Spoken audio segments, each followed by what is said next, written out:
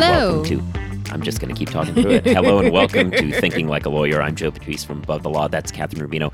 We are back, as per usual, to talk about the stories of the week, which this time, we got a kind of a truncated week that we're in the middle of here because it's... Did you get to do anything fun over the long weekend? No.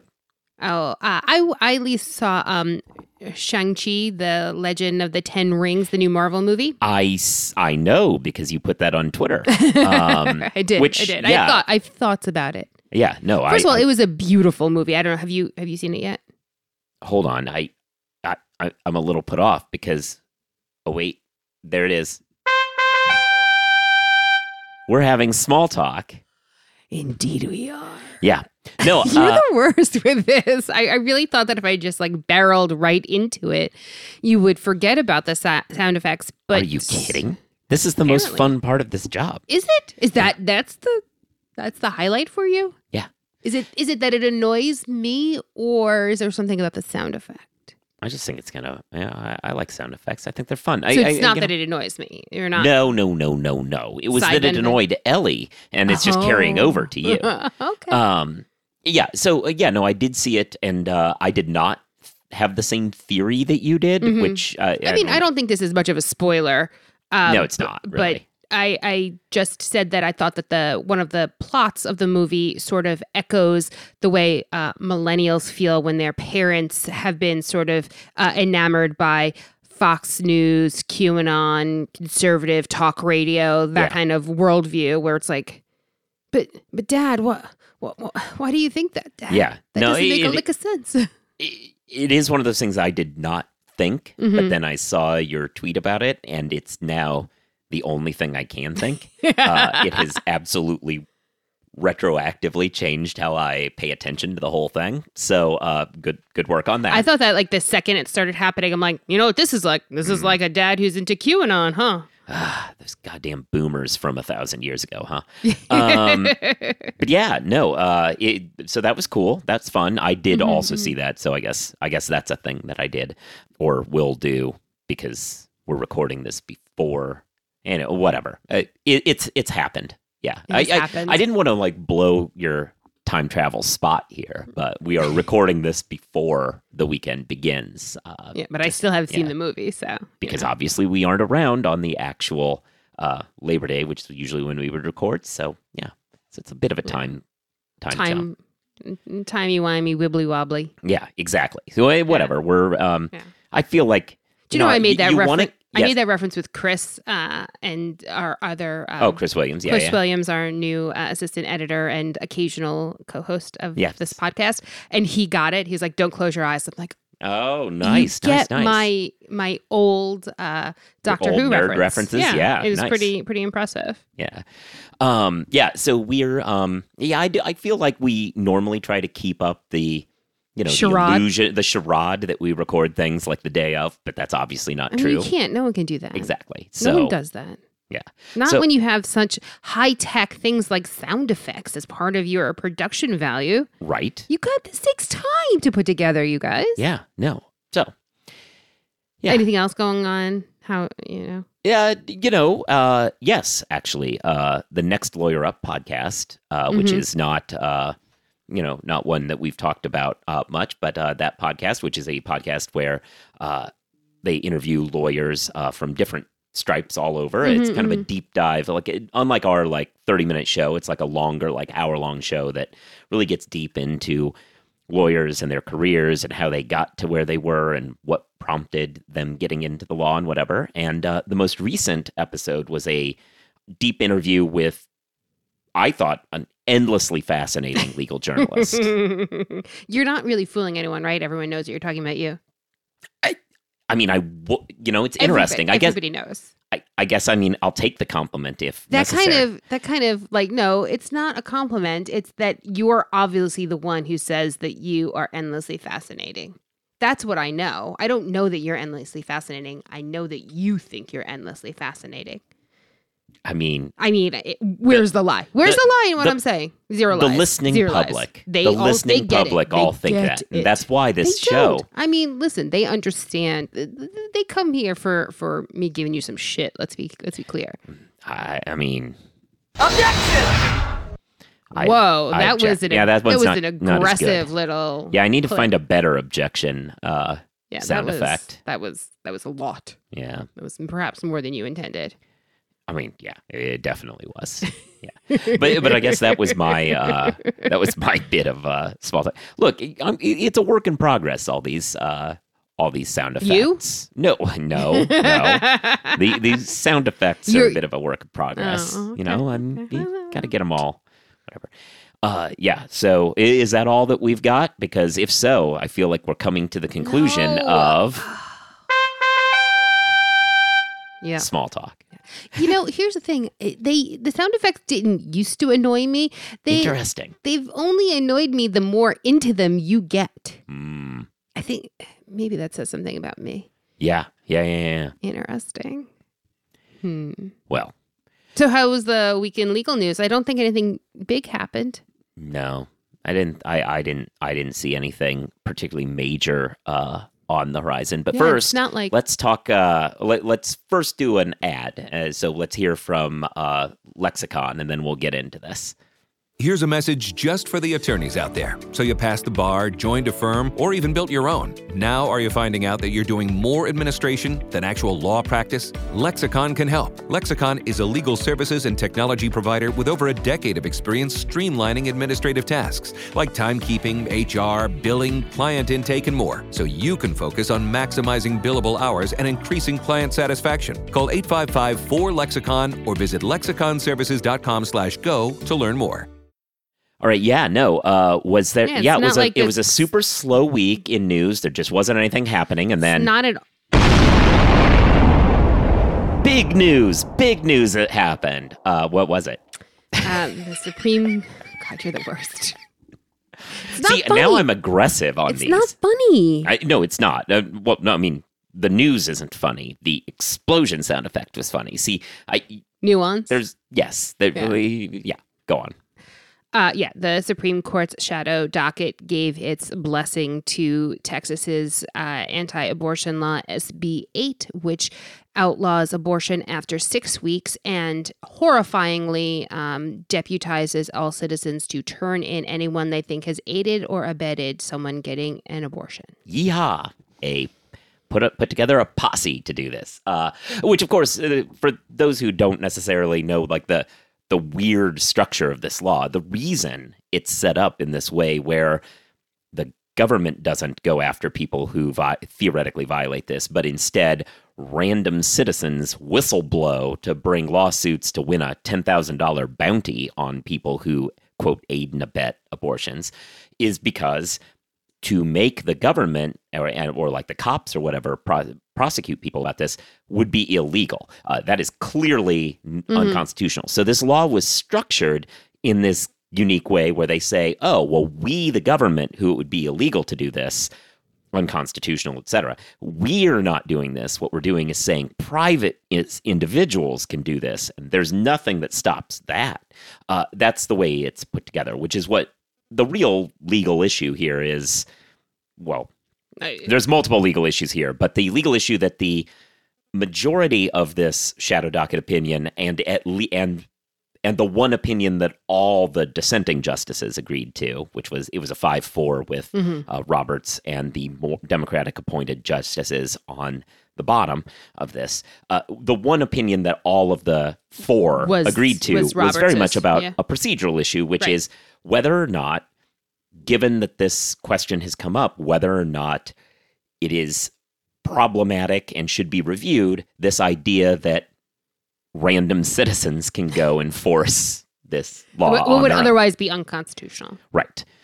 The majority said, well, golly, this has never come up before, so it's not something we can weigh in on at this point, so therefore it should be able to go into effect. Right, which is completely disingenuous. Of course. Right. And because if it was anything that they politically did not agree with, all of a sudden, well, this is an issue of first impression, therefore we have to put a stay on the enforcement of the law so that we can hear arguments about this. Is absolutely what they would say. I think it was our colleague in legal journalism, Mark Joseph Stern, who put up a tweet just saying something along the lines of, imagine if California banned guns tomorrow, but just told private citizens would get $10,000 if they sued for knowing somebody had a gun. There is zero chance that this law would be allowed to move forward. Yes, 100%.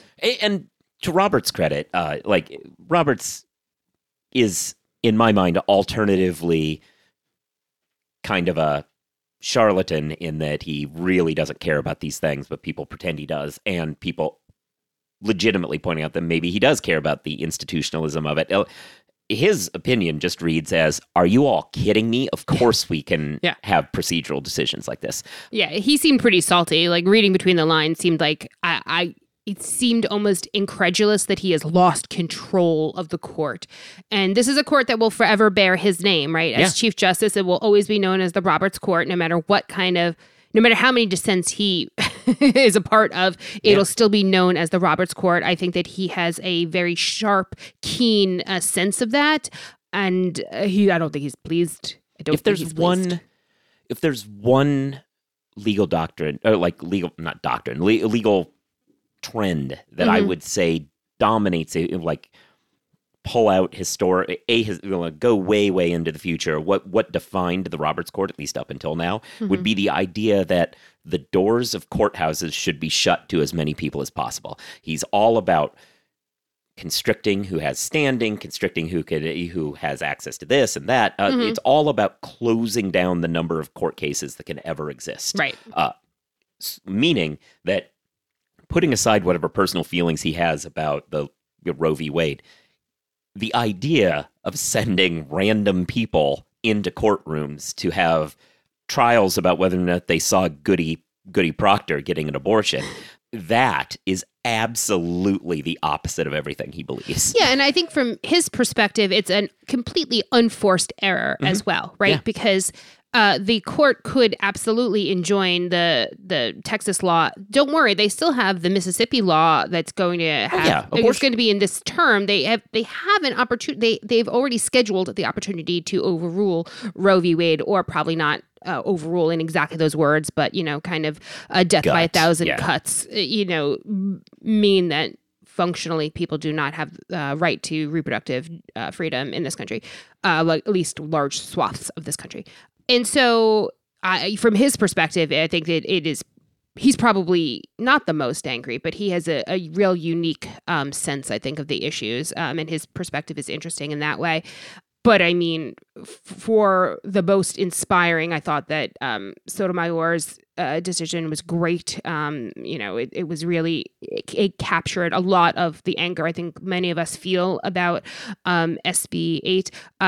Justice Kagan's decision also put a spotlight on the shadow docket and the notion that all these cases are really shaping our law that have not been gone through the official normal practices and procedures that are, bring light and let's talk a bit about this shadow docket issue. Sure. Because I think that's a concept that people aren't real deep into this law thing. They wouldn't know. Before, like the last 5 or so years, it didn't matter so much. It didn't happen. Didn't come up all that often. I mean, so the concept of the shadow docket is that the Supreme Court hears these appeals from the appellate courts or state Supreme Courts. They get them and they schedule them, and there are hearings, and they go over the record, and there's oral argument, and then they take a long time, and they write these detailed opinions about them. There was another parallel docket that ran always, which was there for emergency issues. Somebody saying, a good example of this historically is executions. Somebody says someone's going to be executed in 2 days, like, can the Supreme Court step up and stop this? And so there was a docket that basically allowed the justices to act quickly without hearing from people, without writing detailed opinions, but just say, hey, you can't do that right now. Let's put a break on it. Put a break on it, whatever. And this docket was for those executions, injunctions that were going to take effect immediately and have huge problems. Like, it existed for that purpose, and normally as a way of just holding things for some future decision. Mostly for holding the status quo. Yeah. Technically this does, but only to the extent that the Fifth Circuit had blocked the district court, which had already itself then blocked the law from going into effect. So the point is, it's gotten to a point where the shadow docket, which used to be just for these super emergency cases, often of literal life and death, now is being used over the last few years increasingly by the conservatives on the court as a way to make substantive decisions without any argument on the case, without any paper trail of what they actually think about it, and being unsigned. Being unsigned as it generally is. And this has been true of not just this case, but the trans ban that Trump did. That was all handled on here. Like, all of these cases are moving into this shadow docket as a way of kind of putting them increasingly outside of the purview of what, to the extent to that minimize transparency. Yeah, to the extent that the Supreme Court is a transparent democratic institution, which is very little. LOL. Which is very little in the first place. This is an assault on the idea that it's even that. I mean, this is reaching Star Chamber levels of we just make decisions and you live with them. And it's, so that increasing reliance on the shadow docket is problematic. Yeah, and the I think that this is a weird case in the sense that it was an emergency situation because the law was set to go into effect, and that would have that did close all of the abortion providers in the state. And so I do think that there is there is a need for it sort of in these cases, but when they are using it to change what is constitutional, that's really where the problem comes. Yeah, I mean, and I think Roberts' dissent is dead on. The shadow docket, to the extent it exists, should be existing to say something like, no, you can't do this law right now. We're going to have to hear full argument on to it. preserve the status quo, right? To preserve where we are. Yeah. That would be where he would like to be. And there's a reason why, of all the justices, everyone agrees, every dissenter agrees with Roberts, but Roberts doesn't join any of the other dissenters because they are making constitutional arguments about this, which he probably doesn't agree with, but he definitely feels like there's a problem with the procedure here. Right. Which is interesting. Yeah, and the fact that it was also a 5-4 decision puts none too fine a point on Amy Coney Barrett's nomination and elevation to the Supreme Court, which, Breyer is still on the court. Yeah. Well, that's a good place to transition, which is, so what gets done about this? This brings us back to a classic argument that when Elie Mystal was our co-host here, he and I would have, but what gets done in light of the kind of Amy Coney Barrett, whether, and look, I'm going to say this, whether it's Amy Coney Barrett or Neil Gorsuch, one of them shouldn't be on the Supreme Court. I actually don't care which. Personally, my personal read of how law should work is that Amy should be on the court and Neil shouldn't have been, because I think that the president gets to do whatever under the current law, but you can't really have both in any reasonable way. But what is to be done to steal some Lenin there? Yeah, who knows?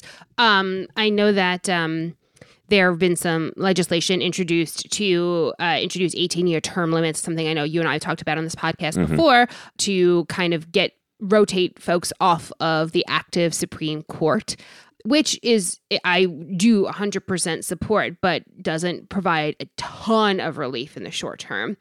But, it's better than doing nothing. Obviously, expanding the court is something we've heard a ton about.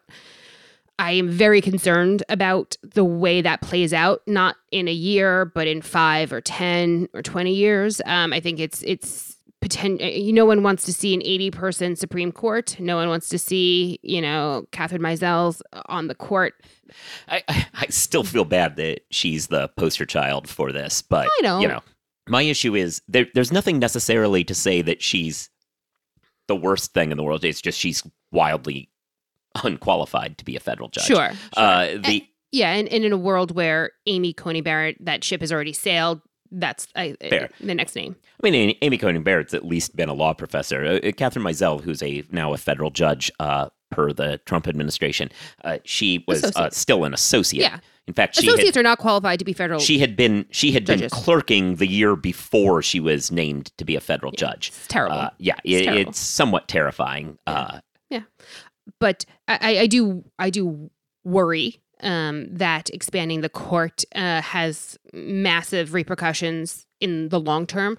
But for the short term, and I am not, I feel very badly about, I don't necessarily know what to do in the short term, because in the short term, people will be put in terrible situations. Folks will lose their lives because we don't have access to safe abortions across the country in those states. Yeah, for sure. I meant like sea to shining sea kind of a way.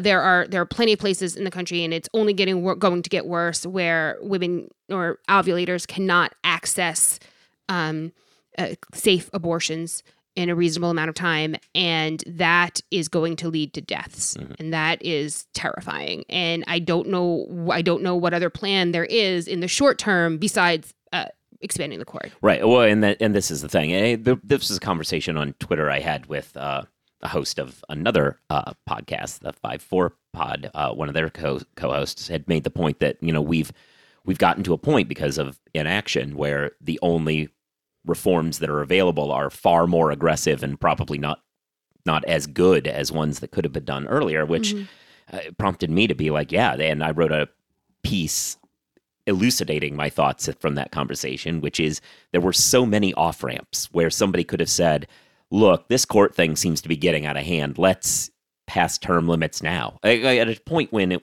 had bipartisan support. Let's do some fundamental reform and jurisdiction stripping, to use an issue that Professor Sprigman's been writing a lot about from NYU. Maybe this is the time for some jurisdiction stripping, which is a fully available option that legislatures have to just change the Judiciary Act to say, like, oh, the Supreme Court doesn't get to talk about these particular issues. None of this happened in the past when it was a viable solution, and everyone just kind of plodded along thinking that this increasingly dysfunctional body of the government was going to be just fine, and it didn't. And so... Yeah, and I think, so we're left where we are. I think the question of blame is something that I've seen a lot on social media, and there are some folks who say that we shouldn't be blaming the left because they're not the ones who are passing these laws. They're not the ones who are actively trying to strip women or ovulators of their rights, which is true. But at the same time, I think that it's very short-sighted to say that there was nothing that could have been done to sort of play defense against these threats that we knew were coming. And I think we need to really interrogate what happened, what can be done in the future. And, I earlier brought up Justice Breyer and his desire not to retire. It looms pretty large, especially when, Ruth Bader Ginsburg's seat went to Amy Coney Barrett, and she had the opportunity to retire for 8 years of Obama's administration. And so, these things are still true, and we really do have to think about it, and we do have to look backwards in order to have a better understanding, because something I think that you mentioned in your piece as well, but something I've long thought is that, the left, the liberals have really enjoyed the Supreme Court pretty much ever since Brown v. Board, right? It's kind of gotten this shine and this glow that the Supreme Court will save us from our worst impulses. The Aaron Sorkinization of the court, I think is how I put it. It's an accurate way to put it. But I do think that there's this sort of shine and glow and, oh gosh, the court will save us. And that why we ever thought that an fundamentally undemocratic branch of government was our salvation. Yeah. And I felt that way too. I can remember in law school thinking that, I'm like, yeah, but like the Supreme Court will fix that. And kind of having that, and maybe it's also going through law school and kind of being taught and indoctrinated that the Supreme Court is this sort of elite not rulemaking, but this check. It is rulemaking, I know, but this kind of, not that many law professors would say that, but it's this check on terribleness that happens, particularly when you get through like all the civil rights legislation and litigation and whatnot. And the truth is, no one can save us but ourselves, and that's voting rights, that's passing legislation, and we can't depend on 9 people. Yeah, unfortunately, voting rights probably depends on those same 9 people, as it turns out. And this brings us back to like the... Well, I mean, there's also things that can be... Yes, I think it's true. It does depend on the court, but that's also because the the Congress and Senate have not acted on it, right? If they weren't like, well, the courts will take care of it, because I think that it also infects our legislators as well. There's there's a back check on all this stuff, and if there was no back check, no, it's on you. Well, you have to pass this. Not to quote somebody for that proposition that you may not be happy to be on the same side of, but this is very much the old school Scalia opinion. He wrote back in the day that what bothered him about some of the ways in which the court was being operated was it was being used as a check by, used as a backstop by legislators who could then talk a big game without ever worrying about repercussions, because they can push all that off on courts and then either do nothing or just talk big, like either ignore the issue or talk big, I guess is his point. While the court is shouldered with all this stuff that should not be its job, is his point. I mean, that is not was. That. Was in the sense that it wasn't by the end of his career, right? Because exactly. I mean, obviously he didn't. Yeah, I mean, I do think that looking back at Scalia's jurisprudence is particularly interesting, because I do think you can kind of document where the kind of honest judicial philosophy kind of started morphing into a more practical, this is the result that is desired. When philosophy. he went from Gorsuch to Alito, as I'm just saying it in my head, because I think that really is the distinction between those two. Like there's a kind of naked politicalism, goofy true believer, and somebody who literally has no feeling other than naked partisanship. Right. It's so and Scalia I do contained think multitudes, and by that I mean those two. But I do think that we're in a dilly of a pickle, and nice, Ned. I don't know how we're Flanders. I don't know how we're gonna get out. It's terrifying. It's horrible. Anyway, well, you should be angry about it. Yeah. No, absolutely. Well, so I was going to transition us off of talking about the courts to talk about law school. You remember law school. That's where you went to become a lawyer, not an accountant. Take advantage of Nota, a no-cost IOLTA management tool that helps solo and small law firms track client funds down to the penny. Enjoy peace of mind with one-click reconciliation, automated transaction alerts, and real-time bank data. Visit trustnota.com/legal to learn more. Terms and conditions may apply. So talking about law schools, the big news, the big rankings, which are the scholarly impact rankings. Yeah, no one really cares. Yeah. Well, all right. So, I mean, the people on the list probably care. Years ago, Brian Leiter created this scholarly impact rankings where he would go around and rank based on how many publications and citations people have, which professors are the best. Since generally our position in this world is rolling our eyes whenever Brian Leiter's name is mentioned, we tend not to pay attention to it, but this task has been handed over to some other people. I was going to say, I don't think Brian does it anymore. Who now handle the scholarly impact ratings, and we have scholarly impact ratings. And so what do you think about these? Like, what do you learn from them? I mean, my recollection is what Erwin Chemerinsky is one. Dean Chemerinsky is ranks first, yes. Eric Posner, second. I mean, I don't know. I just bought Eric Posner's new book. So. Oh, okay. Yeah. so pretty influential at the moment for me. But well, they also work it out by schools, so you can find out what schools have the most I don't scholarly remember impact. Which school? I'm assuming it's Harvard. No. Yale. Yeah. Fair. Yeah, I mean, obviously, largely. Well, but I would have thought that Harvard might have gotten the nod because it's slightly larger. It's bigger. Yeah. No. In a lot of ways, with a little bit, it more or less tracks, like, in some ways, it's actually a more accurate tell of, like, how good a law school is, because it's, like, the strength of the professors. But Yale still is number one. Chicago comes in second, largely driven, I think, by Posner, as you point out. Then Harvard gets in there. Then, obviously, NYU. That further down on this list, we have Columbia then at 5, then Stanford so at 6. So by further down, you mean next? Yeah. Okay, just to be clear, 4 to 5 is... Hey, there's only 20 points separating NYU and Harvard, and it's over 100 separating NYU and Columbia. I don't know. I think it might be because NYU is so much larger. No, because they're so much less competitive. Oh, is that the issue? All right, well, then Columbia. Then Stanford and Berkeley are tied at 6th, which, wow. They did that just for the pure rivalry of it. Like, say what you will about NYU and Pac-12. Columbia, but Stanford and Berkeley. At 8th is... By the way, you're the only one, I think, at this point still holding on to the NYU What are Columbia. you talking about? We have a charity basketball game every year do they between the still two do that? schools. What? Do they still do that? Oh, yeah. I know they did it when you were in law school. I mean, they have done. I've reported on it since I've been at Above the Law. Actually, it's one of my favorite things to report on is the results of that game.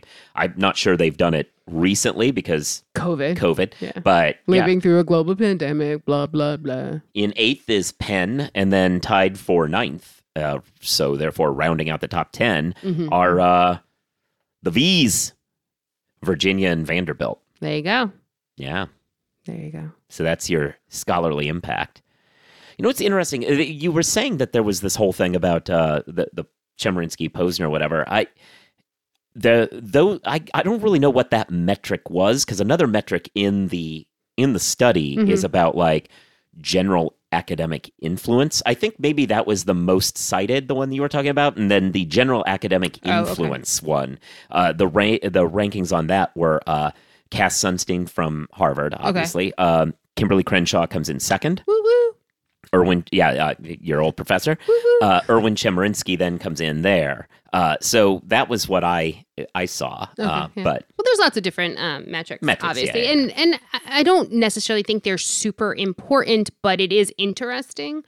Just to kind of see what areas are trending. Also, I mean, obviously, I think Kimberly Crenshaw's area of expertise has gotten a lot of play in at least the words describing it, not so much the actual thing she writes about. But. Sure. But when Kimberly Crenshaw says something about critical race theory, I would hope a lot of academics take notice. Yeah, let's just say that exactly. Particularly now, I've been very, every time it comes up, I've been very quick to always point out to people that there's a wide gulf between critical race theory and what people keep calling critical race theory. So absolutely. But yeah. Absolutely. Anyway, so yeah, that was the scholarly impact ratings. And with that, I think we're done, Well, there you Unless go. you have something else. I'm here at your... Not really. Not really. I got things. Anyway, so you should be subscribed to the show. That way you get new shows when they come out. You should give it reviews, stars, write something, all that extra engagement, like the effort it takes to write a quick, this is a great show, specifically that, if possible, helps. It just shows that somebody cared enough to write it, and that helps the algorithm say, hey, maybe this is something somebody else wants to listen to. You should be listening to the other shows. She's got The Jabot, which she's the host of, which talks about diversity issues in the law, and I am a panelist on the Legal Tech Week Journalists Roundtable, or the Legal Tech News Weekly Journalists Roundtable. You really do you want to write it down? You have like an entire file full of notes for this podcast. Just write it down. I do. You get that. Read it. You read ads. You read. You're stuff. acting as though as though the issue is me, as opposed to the fact that the title of it is somewhat loose. Whatever it is, decide what you're going to call it, and just write it down. Just take notes. Why are notes difficult? What I don't need? You mean like Amy Coney Barrett during her confirmation hearing? Okay. Anyway, if you are quite done. Always. All right. With all that said, so those shows, other shows from the you should check out other shows from the Legal Talk Network.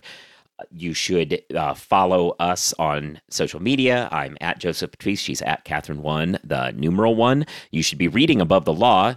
I know there are some who just listen to the show and don't do that, but you should check that out, because then you get some advance notice of the sorts of stories we're going to be talking about always. Thanks again to Lexicon and Noda, powered by M&T Bank, for sponsoring the show. And peace. Okay, that actually was the end. Yes, Yeah.